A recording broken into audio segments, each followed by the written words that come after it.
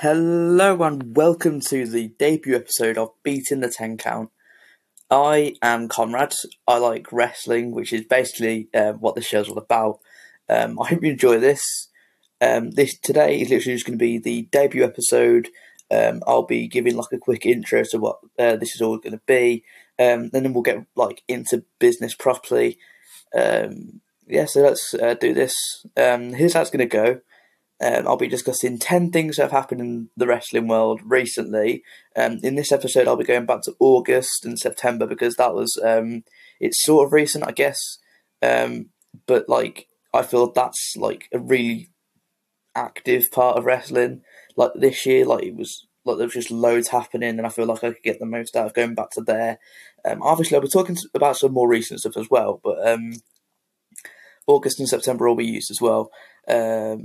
But I'll offer my opinion on this thing that I'm discussing, be it news, a particular event for a particular promotion, or I'll be doing some wrestler spotlights, which basically I'll focus on a wrestler, which includes like match recommendations, career, like knowledge and stuff. I'll be doing the same with certain championship reigns as well, and I'll get into that further as I go through what I'll be talking about today. But I just thought I'd like give a brief intro about how this is gonna happen. I just hope we enjoy it, and let's get down to business. Okay, so as I've mentioned, I will be discussing 10 important things in wrestling. And today I will be discussing the success of the independent show All In, which I'm pretty sure we've all heard about by now. New Japan Pro Wrestling's G1 Climax tournament back in July and August. I'll be giving you some recommended match watches if you haven't watched any of that yet. A wrestler spotlight on Switchblade Jay White, a New Japan wrestler for those WWE fans. He's good. His character's amazing. I will also be discussing the declining viewership of Raw, how NXT again is so right, doing a championship spotlight on AJ Styles' current and his most recent championship reign, the Awkward Shield reunion, World of Sport Wrestling over here in the UK, recommended match watches within the last few weeks, and a series that I'm dubbing Disappointing Rivalries. And the first episode will be Roman Reigns versus Brock Lesnar and their series of matches. I hope this like sort of makes sense. It's literally just 10 points that I'll be like running through.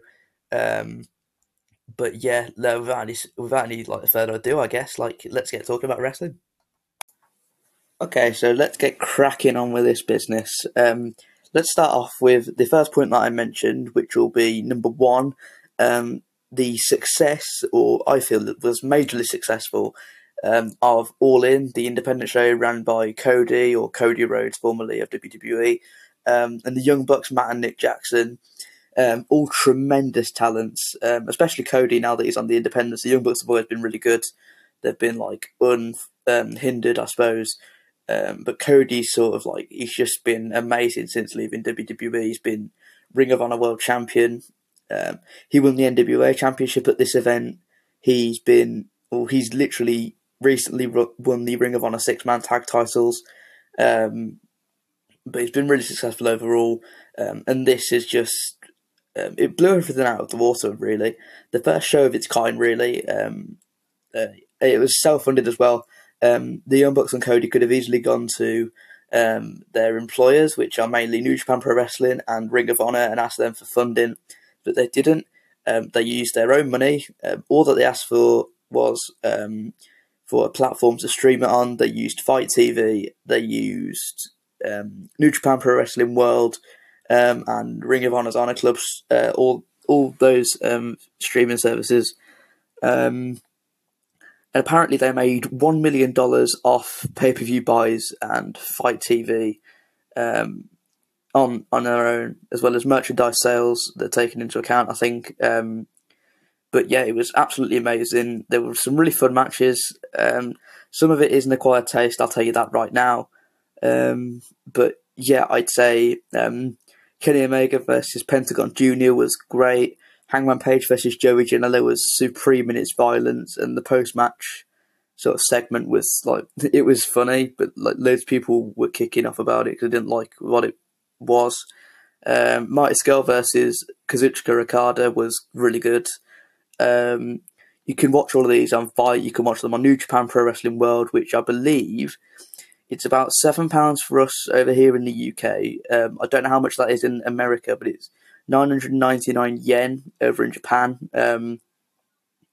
Ring of Honor is a tiered thing. Your monthly, which is $9.99 a month, you can get Honor Club, like an annual subscription, which I think it's $100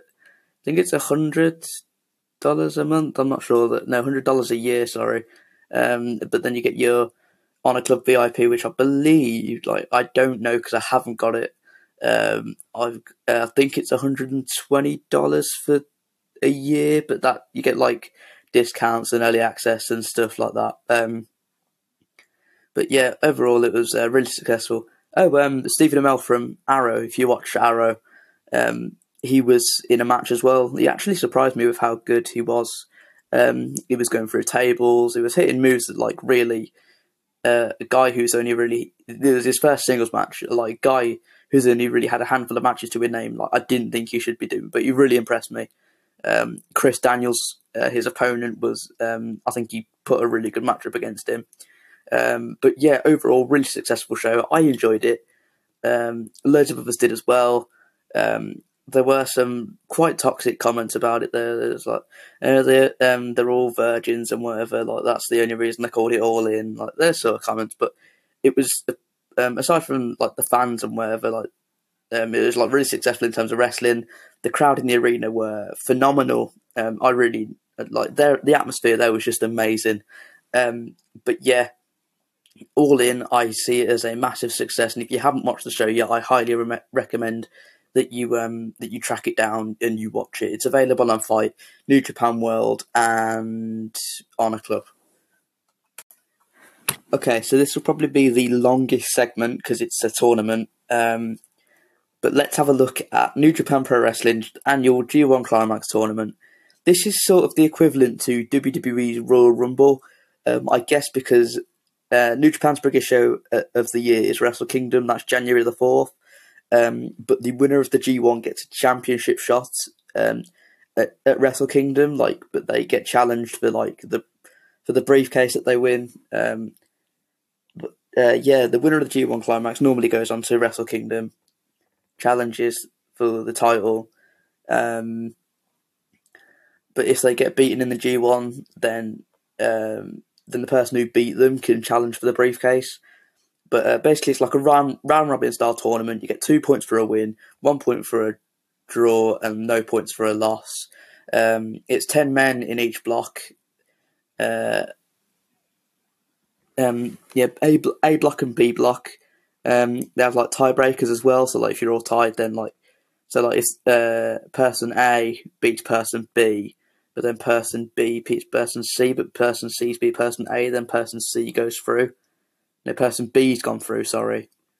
Oh no, it all confused me. Basically, there's a bunch of tiebreaker things.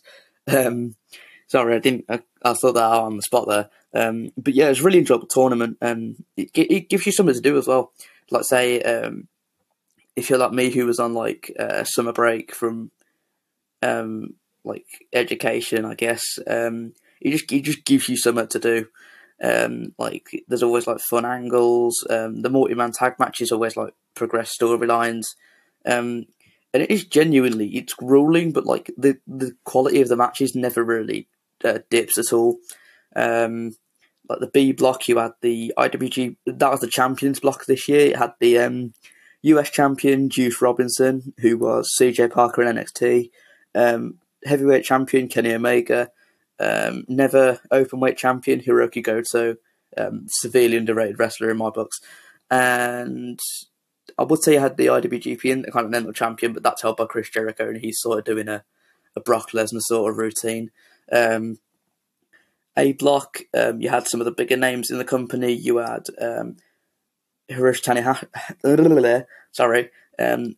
Tanahashi, Kazuchika Okada, Switchblade Jay White, You had Bad Luck Fale of Bullet Club, Evil from Los Ingobernables de Japón, couple of others I can't remember, I'm tired. And B Block as well, you had, as previously mentioned, Omega, Juice Robinson, Hiroki Goto. But you had Tama Tonga, you had Tomohiro Ishii, who's sort of like the Dolph Ziggler of New Japan. You had Sanada. You had Toru Yano, who's like a comedy wrestler, but can still go quite well. You had a couple of others as well. But overall, it was a really enjoyable tournament. Some recommended matches. Kenny Omega versus Kota Ibushi from the B block on the final day of that. Kota Ibushi versus Tetsuya Naito. Kota Ibushi versus Tomohiro Ishii. Kenny Omega versus Tomohiro Ishii. Tetsuya Naito versus Kenny Omega. Sanada versus Kenny Omega. Kenny Omega versus Hiroki Goto. Tomohiro Ishii versus Hiroki Goto. A block, it was less good for a lot of people, but you had Switchblade Jay White versus Kazuchika Okada, Switchblade Jay White versus Hiroshi Tanahashi. Okada versus Tanahashi was excellent. Tanahashi versus Ibushi was really good as well from the finals. Zack Sabre Jr. versus Kenny Omega was good. Zack Sabre Jr. versus Tetsuya Naito just for the finish, because Zack won from out of nowhere and I don't think anybody expected him to. Kenny Omega versus Toru Yano, if you're a fan of comedy wrestling, that was entertaining. Made me laugh quite a bit. But it's just pure wrestling, like all the way through. It's really good. And if you're like new to New Japan and you're not used to their style, this is a great way to start. And then like it follows up storylines as well, like in tag matches and whatever. If there's like a story, if there are rivals before, like Tanahashi and Okada, they all tell stories in the ring. It's really good, guys. If you haven't watched New Japan before, then go on to New Japan World. If you start it, it's $6.99, but it's best to start it on the first of the month because that's billing day. Otherwise, you get charged twice. But yeah, it's just a really good tournament. It gives you something to do. There's loads of good matches. Even the matches that aren't like the best, they still like mean something. And it gives you it could give you a glimpse inside the future.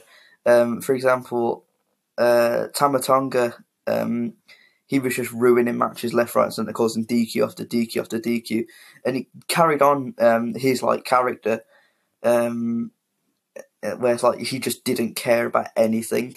But yeah, like just track down, look at any G1 Climax tournament. They're most of them are really good from my experiences. But New Japan as a whole, golden age at the minute. So yeah, it's really enjoyable. So yeah, the G1 Climax, just watch that. Okay, so next we're going to do a wrestler spotlight, which is basically going to be, I'm going to try and include one on every single episode. Now we're looking at the before mentioned in the G1 Climax segment, Switchblade Jay White. He is, I believe, 25 years of age. He's still got some way to go in the ring, don't get me wrong, but his character more than makes up for it. I feel it's original. Like the way he's going, the faction system as well in New Japan, it sort of links into this. There was Jay White was offered to join Bullet Club. Pretty much everybody's heard of Bullet Club. In January, the day after Wrestle Kingdom at New Year's Dash. But then Jay White turned on Kenny Omega, the leader of Bullet Club, and he decided he's going to align with Chaos, which is basically like, it's sort of like the Japanese good guy stable, I suppose. But Jay said, I'm only really doing this for my benefit. There's going to be a day where I turn on you, which he's done recently after Okada had a match against Hiroshi Tanahashi for the G1 Climax briefcase contract. But yeah, he's just really good. He's just a dastardly bugger. Like in the G1, he picked up some big wins. He was literally just throwing chairs left, right, and centre. He was beating up young lions. When he turned on Okada, there was he beat up one of the young lions, which well, the young lion system I'll explain in like another episode.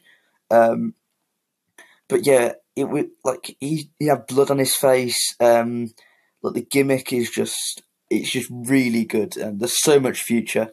It's literally just a matter of time. I can see him because he's only really been back in New Japan for about a year because the Young Lions go on excursion, which is basically they go to somewhere else to pick up skills. But as soon as he came back, he was pushed. He lost to Tanahashi at Wrestle Kingdom, beat Kenny Omega, came, I think, third in his block for in the G1, which was his first G1, which is really impressive. And now he's got the backing of New Japan's Booker, Gedo, who sided with Jay over Okada at Destruction in Kobe. But yeah, Jay White, he started out as a young lion with a chubby face. There was nothing really about him, but then he went on excursion for like, I think, a year and a half, maybe 2 years. Then he came back and there were all like these video things being played from what I can remember. He confronted Hiroshi Tanahashi, beat him up, challenged him at Wrestle Kingdom, revealed himself to be Switchblade. He lost that match, unfortunately, but it was quite a good match. It was Jay's first major showing in. I don't feel he disappointed. But yeah, he went straight into a feud with Kenny Omega, beat Kenny Omega for the title, for the US Championship, that is, like 3-4 months after like returning with like his new gimmick. Then he had a couple of defenses with that, entered the G1 Climax, picked up some huge wins there. I don't think anybody expected him to beat Okada, but he has. Well, he did. And then he beat up Okada, but I think they're going to position him if Kenny leaves New Japan, which I think a lot of people are thinking he's going to do, like after his contract runs up, like next January 2019. I think they're going to put Jay in like the driver's seat, I suppose. Well, they're going to make him like the top heel in the company. And with Gedo, nobody's going to be able to beat him because like the heel manager always gets involved, obviously. But yeah, Jay White, I just recommend like simply for me, who wants to start training to be a wrestler, and character work will be a big part of it. I look into Jay's gimmick, his mannerisms, and the way he carries himself, like he doesn't really care. So yeah, just check him out. He's really good. Like for his age, like obviously there's still like loads more he can do, but for someone so young, he shows so much promise as a wrestler. His character is amazing. Like I've said, I feel like I'm just like singing his praises a bit too much, but he's really good. My next wrestler spotlight will be. See, I'm torn between Kenny Omega, the IWGP Heavyweight Champion, or Finn Balor, which will be a slightly longer one. If you pick Balor, I'm going to put a vote out on Twitter. My handle's in the description, so I'll be doing that. But yeah, this is this week's Wrestler Spotlight. Switchblade Jay White. Just like go and track some of his stuff down. It's really quite good. Okay, next we're going to look at the declining viewership of Raw. We're on to the fourth point of this episode. And I think the issue with Raw is it's been repetitive for quite a while now. I don't think the writers are properly invested in it. This is why people think that SmackDown's better than Raw. Raw are literally, the last 2 weeks, they've been 2 consecutive weeks, they have drawn the worst ratings in the show's history. I don't know if that's from obviously Monday Night Football over in the States, or the repetitive booking that some fans are getting bored of. Because I remember back in like September or August, there was like Raw was like exactly the same for like 3 weeks in a row. You had Mojo Rawley versus No Way Jose. You had the Revival versus Roman Reigns and Bobby Lashley, and then you had like a women's tag match, and then that was it. Then you had like a silly opening segment from Kurt Angle, and then you had like, I think it was the Revival against Roman and Lashley, but it was like 3 weeks in a row, and I think it's just the repetitiveness. Like there's not really much of a direction. Like there's only really one main feud in terms of like the men's division at the minute. You've got like literally like the Shield, which is obviously Roman Reigns, Seth Rollins, Dean Ambrose, against they call themselves the Dogs of War. I don't know if that's like an official name or that you've got Braun Strowman, Drew McIntyre, and Dolph Ziggler on that side. And there's not really that many people left. I suppose that's sort of like Raw's main event scene. You've got Kevin Owens, who showed so much promise after his walkout a couple of weeks ago, and that was like ruined like a week later. Elias was really over at one point, and then he just got lost in the shuffle. Bobby Lashley, they were doing something with him, now they're not. That part-timer Brock Lesnar seems to be the issue for me. He literally shows up when he wants to. Hell in a Cell, it really annoyed me with the finish. Basically, in a match with no disqualification, I really hope somebody can explain this to me. A match with no disqualification, Brock Lesnar comes down, kicks the door off the cell, F5s both of them, and then Roman Reigns, the man who kicked out of 6 F5s, and Braun Strowman, the man who can like take some of Lesnar's moves and get straight back up. It was announced that neither of them could carry on competing. Like, how does that even work? They're over-reliant on part-timers, pushing the same guys. I get Roman's talented, but I don't think he deserves, I don't think he should be there every single week. They need to be doing something more with other guys who the fans actually like. Like Rollins was like the workhorse of Raw. Now he's playing second fiddle in the Shield. Balor was in the Intercontinental title picture. Constable Baron Corbin has so much potential as a gimmick, and he's literally booking himself in lackluster matches for like big titles. But it's just getting silly now. Like it's getting to the point where fans are either changing the channel, or they're like watching Monday Night Football in the first place. Maybe the ratings will go back up when the football finishes over in the States. But I just think something needs to change. They need like a fresh. They just need like a fresh face on the writers' team. It's just getting silly now, and I've sort of like stopped caring about Raw. I'd rather watch SmackDown NXT 205, the Mae Young Classic.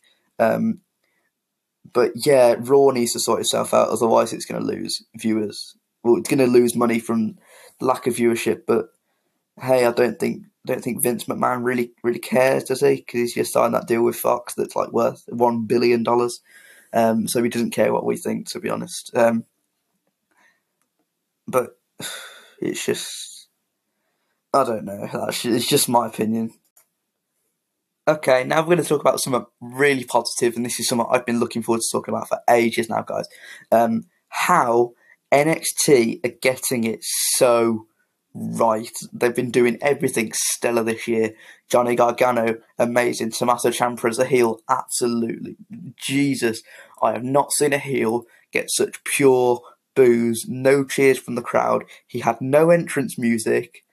And the T-shirt that everybody wanted him to release, he finally released a piece of merchandise, and it wasn't the T-shirt that people wanted. Like, how much more of a heel can you get?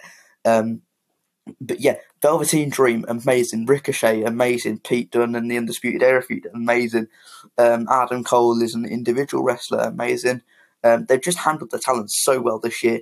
I believe you've had Gargano Almas, Gargano Ciampa, the Takeover ladder match, and there was another. I swear to God, there's another 5-star match, rated by Meltzer. Yeah, it's just been really good this year. Like the feuds, they make sense. It's a long-term thing. I don't think NXT's that predictable these days, because there's always like a new guy. It's literally just like it's a cross between the independents and mainstream. It's just like, it's really organic stuff. There's less like backstage skits and interviews and stuff. Like, it's mainly just getting down to the wrestling. It's a shorter time span as well, which I think is the issue with Raw. Like, it's only an hour long, so it's like digestible. You can get like further into the stories. You can like catch up on bits that you've missed. But then like the takeover shows like aren't regular, so it's not exhausting for the fans either. But you've got Triple H as like it's NXT's Triple H's baby, as we all sort of know by now. So he obviously knows his stuff, being like a top guy himself. Like, he knows how the business works properly. And he seems to be listening to the fans. Like Adam Cole's super over. They put the title, like they made him the first North American champion. Gargano and Ciampa, the crowd really invested in that. So Triple H puts it as the main event for 3 straight takeovers. Sorry. They wanted Aleister Black as champion. They gave him up. They put the NXT title on Aleister Black. And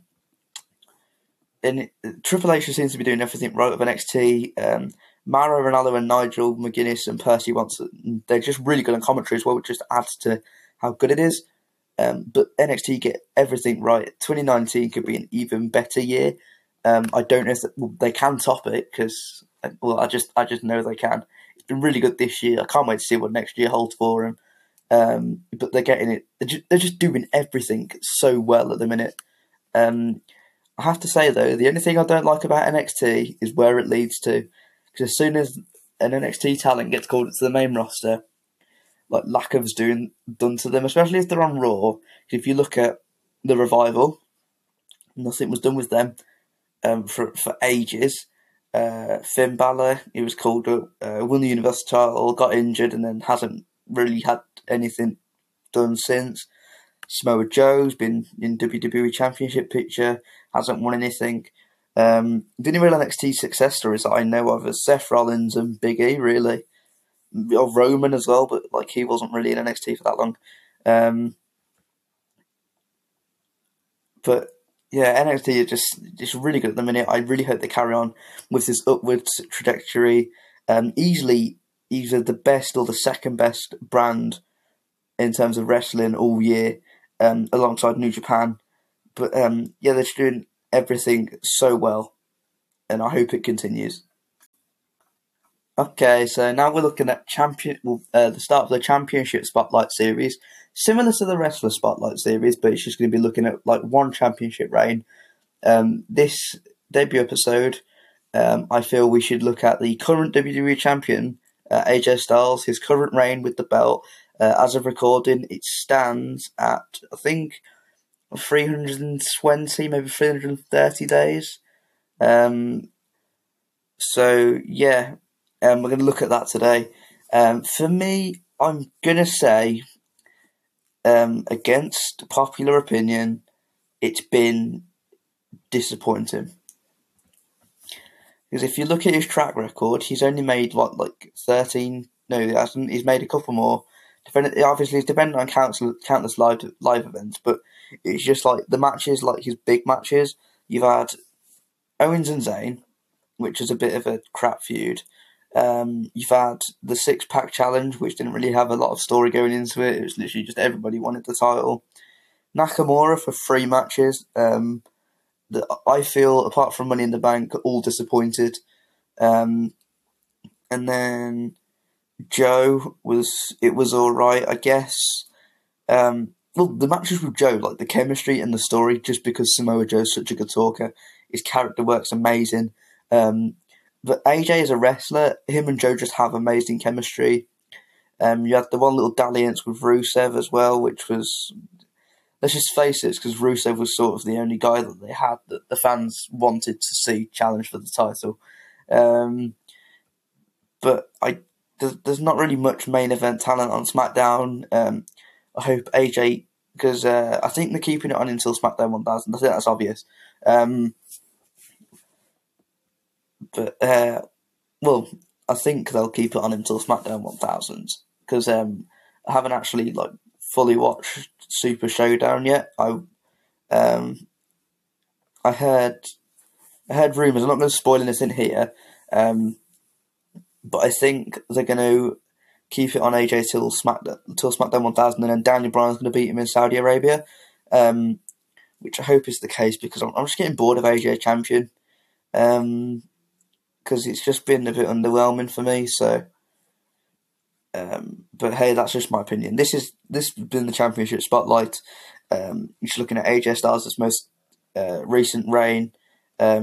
Also, just before this little bit ends, the fact that the WWE Championship is not being treated like a main event title anymore. The fact that Roman Reigns let's put it this way, since the dual branded pay-per-views have started again. Let's see, we had Extreme Rules, which was main evented by Roman Lashley. You had Money in the Bank, which was main evented by the men's Money in the Bank ladder match. You had what's the one before SummerSlam? Well, you've had SummerSlam, obviously, which was Roman Lesnar. You've had Hell in a Cell, which was Roman Strowman. You've had Super Showdown, which was Taker Triple H. You've had Crown Jewel. Crown Jewel will be Roman, Strowman, and Lesnar. Survivor Series will more than likely be the multi-man tags, or the men's tag team. But yeah, the fact that the Raw Women's Championship, like, I'm all for women's wrestling and whatever, but like the WWE Championship should be in the main event of the show because it's the most prestigious belt in there. I think that's sort of like, for me, that's why AJ's title reign has been like so disappointing, because he hasn't been given the main event stage to like showcase the best of his abilities. But what can you do, really? Not a lot. But yeah, this has been the championship spotlight for this week. That was AJ Styles' championship reign through my eyes.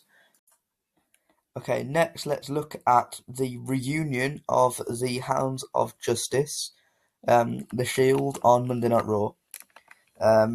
See, I used to really like the Shield, like when the TLC, obviously they were sort of like plagued when they reunited in the first place, because Roman got ill, and then Dean got injured when Roman came back from illness, and then they've sort of just been. See, I wouldn't say they've been floating around because they've been doing quite well recently, but I just don't feel the need for them to have reunited. Basically, if you didn't know, the Raw after SummerSlam, Roman Reigns said, I'm going to be fighting champion. I'm going to defend it right here tonight. Then he called out Finn Balor, who obviously didn't really get a one-on-one rematch for the title. And everyone's like, oh, God, he's going to get... Finn's obviously going to lose because it's Roman. And they're probably going to build up a really lengthy run. And they're not going to put it on Finn like the night after SummerSlam.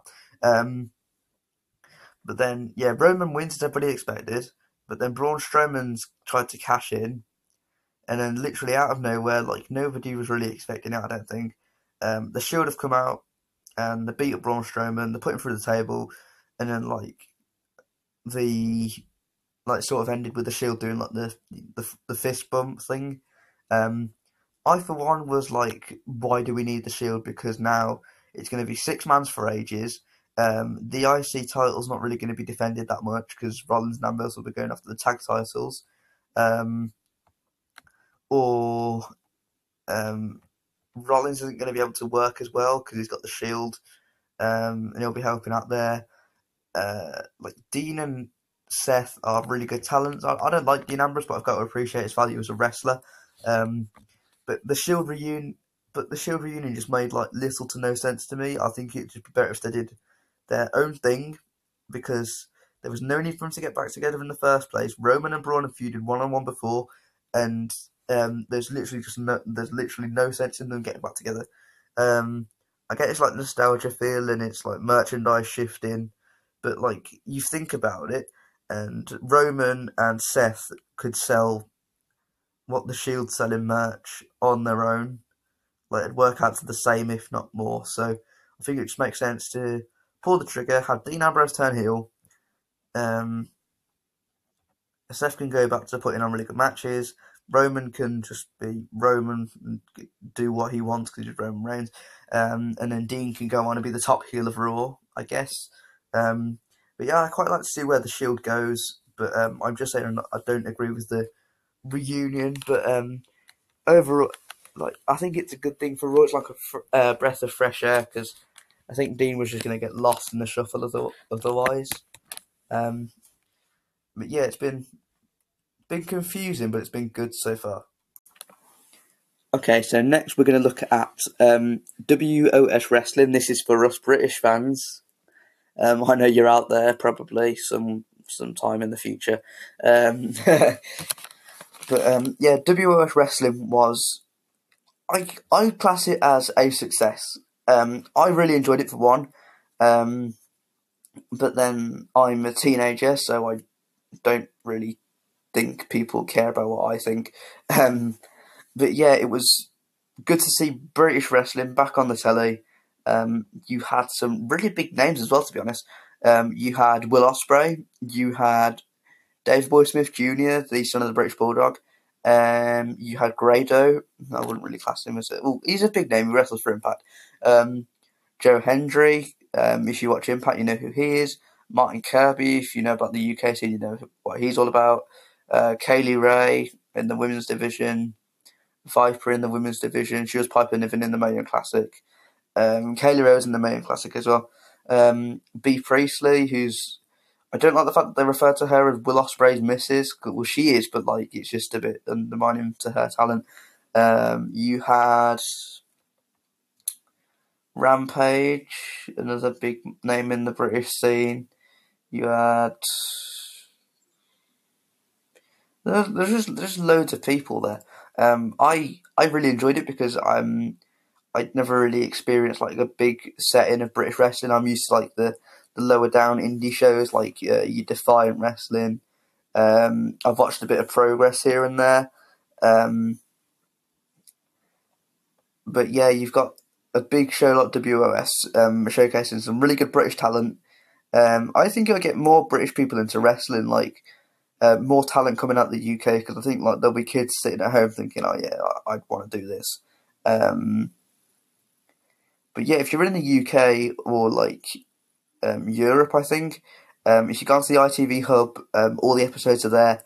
I'm not sure how that works. Well, I'm not sure if that's like available worldwide. But hopefully it is because it's really good. The only thing that I'd criticise is the camera cuts. It's literally if it's like a big striking move, it cuts to the crowd.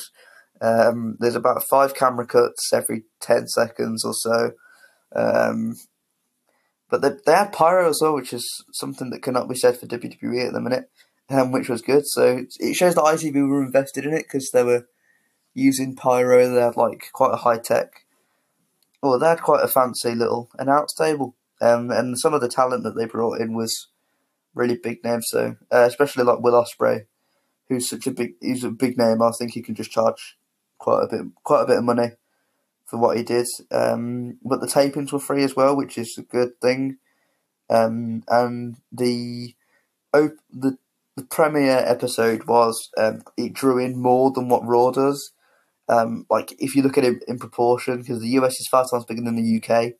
The UK drew in 1.2 million viewers for the start of WOS.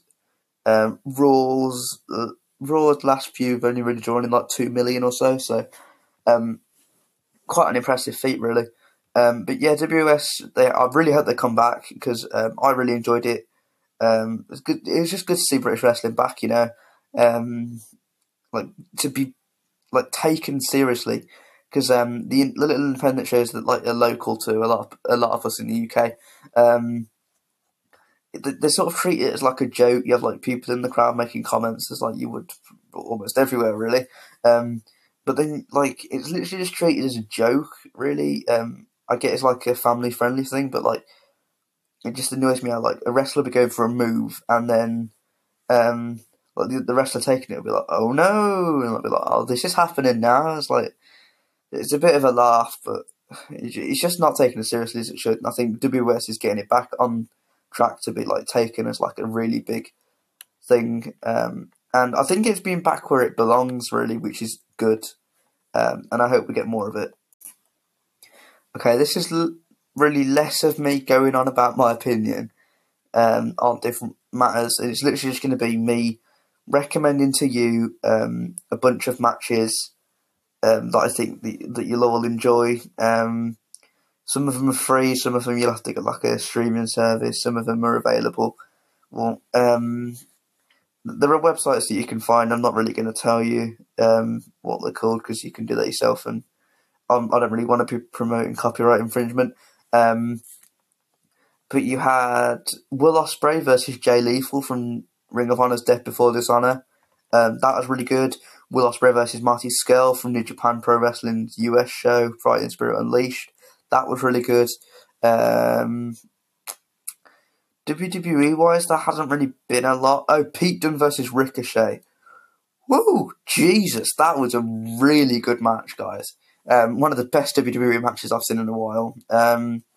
If you don't mind me going back a bit, you had Adam Cole versus Ricochet from TakeOver Brooklyn 4. AJ versus Joe was really good from Hell in a Cell, but despite the screw finish. Jeff Hardy versus Randy Orton. Jeff Hardy's going to die. How is the man 40 years old and he's just like still going really strong? Kazuchika Okada versus Hiroshi Tanahashi from the Destruction in Kobe, as I mentioned in the Jay White segment, I think. There hasn't really been a lot of wrestling. Like, it's been good matches, obviously. From All In, you had Okada versus Marty Scurll.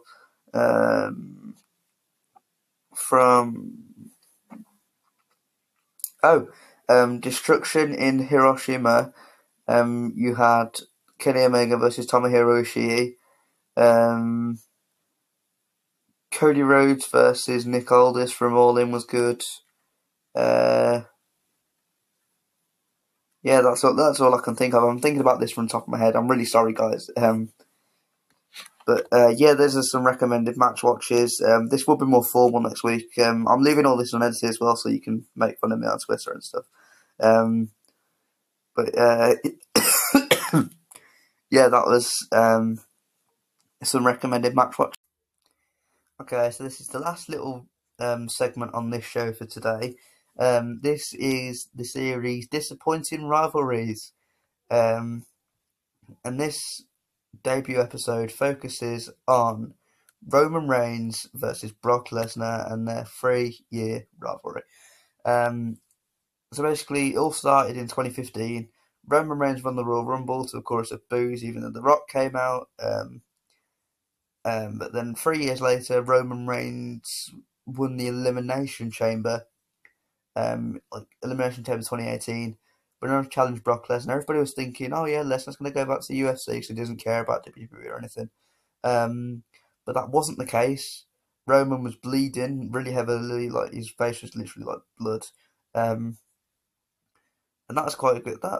It was all right, I suppose. There also made a 31 match where Rollins cashed in, was really good. And then they had another match at the Greatest Royal Rumble in Saudi Arabia, which Lesnar probably got paid loads to show up at. They messed up the finish, so Lesnar retained there. SummerSlam, they finally pulled the trigger. Roman won after 504 days of Brock Lesnar's championship reign. But like the story was like, I don't think anybody really cared about it. Like if Brock Lesnar was to like invest himself in wrestling, then I could understand like why people like him so much, or like why he's such a big draw. But like since he doesn't care, and it's literally just the same like 2 moves, like a couple of suplexes, an F5, and then you're done. And like that's like 6-7 figures a match, and he doesn't show up like 3 months after. It's just quite silly now. So yeah, I'm gonna that's all there really is to talk about with this rivalry for me. I just think they could have done better because Roman was working his ass off genuinely in the lead up to WrestleMania. I don't normally like Roman, and that storyline got me to like Roman Reigns for a short while. Even the hardcore indie fans, or like the internet smartasses who didn't like Roman. Like they're all chanting for him when Heyman turned up. I say turned on Lesnar, he threw his phone and grabbed him by the throat, and everybody wanted Roman to come out and save the day, which I did as well, to be fair. Um, but yeah, it could have been so much more if Lesnar invested himself into wrestling. He had a good couple of matches with Roman, and then Roman eventually won it, and then Lesnar like put him over and then walked out. I think it could have been so much better. But hey, it is what it is. It's a disappointing rivalry, and that was my 10 point. And we have beat the 10 count. Okay, then I guess this is it for our first episode of Beating the 10 Count. I hope you enjoyed it. I'm sorry, I will leave this unedited, but there were some little tongue tie bits. I cough at one point. I'm just really awkward. It's my first time podcasting in a while, without a co-host. So I was a bit nervous, but I've left it unedited, so you can either like poke fun at me on like Twitter and stuff, or you can be nice, I guess, and just say, "Oh yeah, just like do this better next time." But yeah, I've been Conrad. This has been Beating the 10 Count. I hope you've enjoyed it. There will be more episodes to come. I have really enjoyed recording this because I haven't really been able to talk about wrestling for a while. So this has just let me get it all out of my system. And I hope to see you listening to the next one, or look at you listening to the next one through the Viewer Stats and Anchor. Right, bye.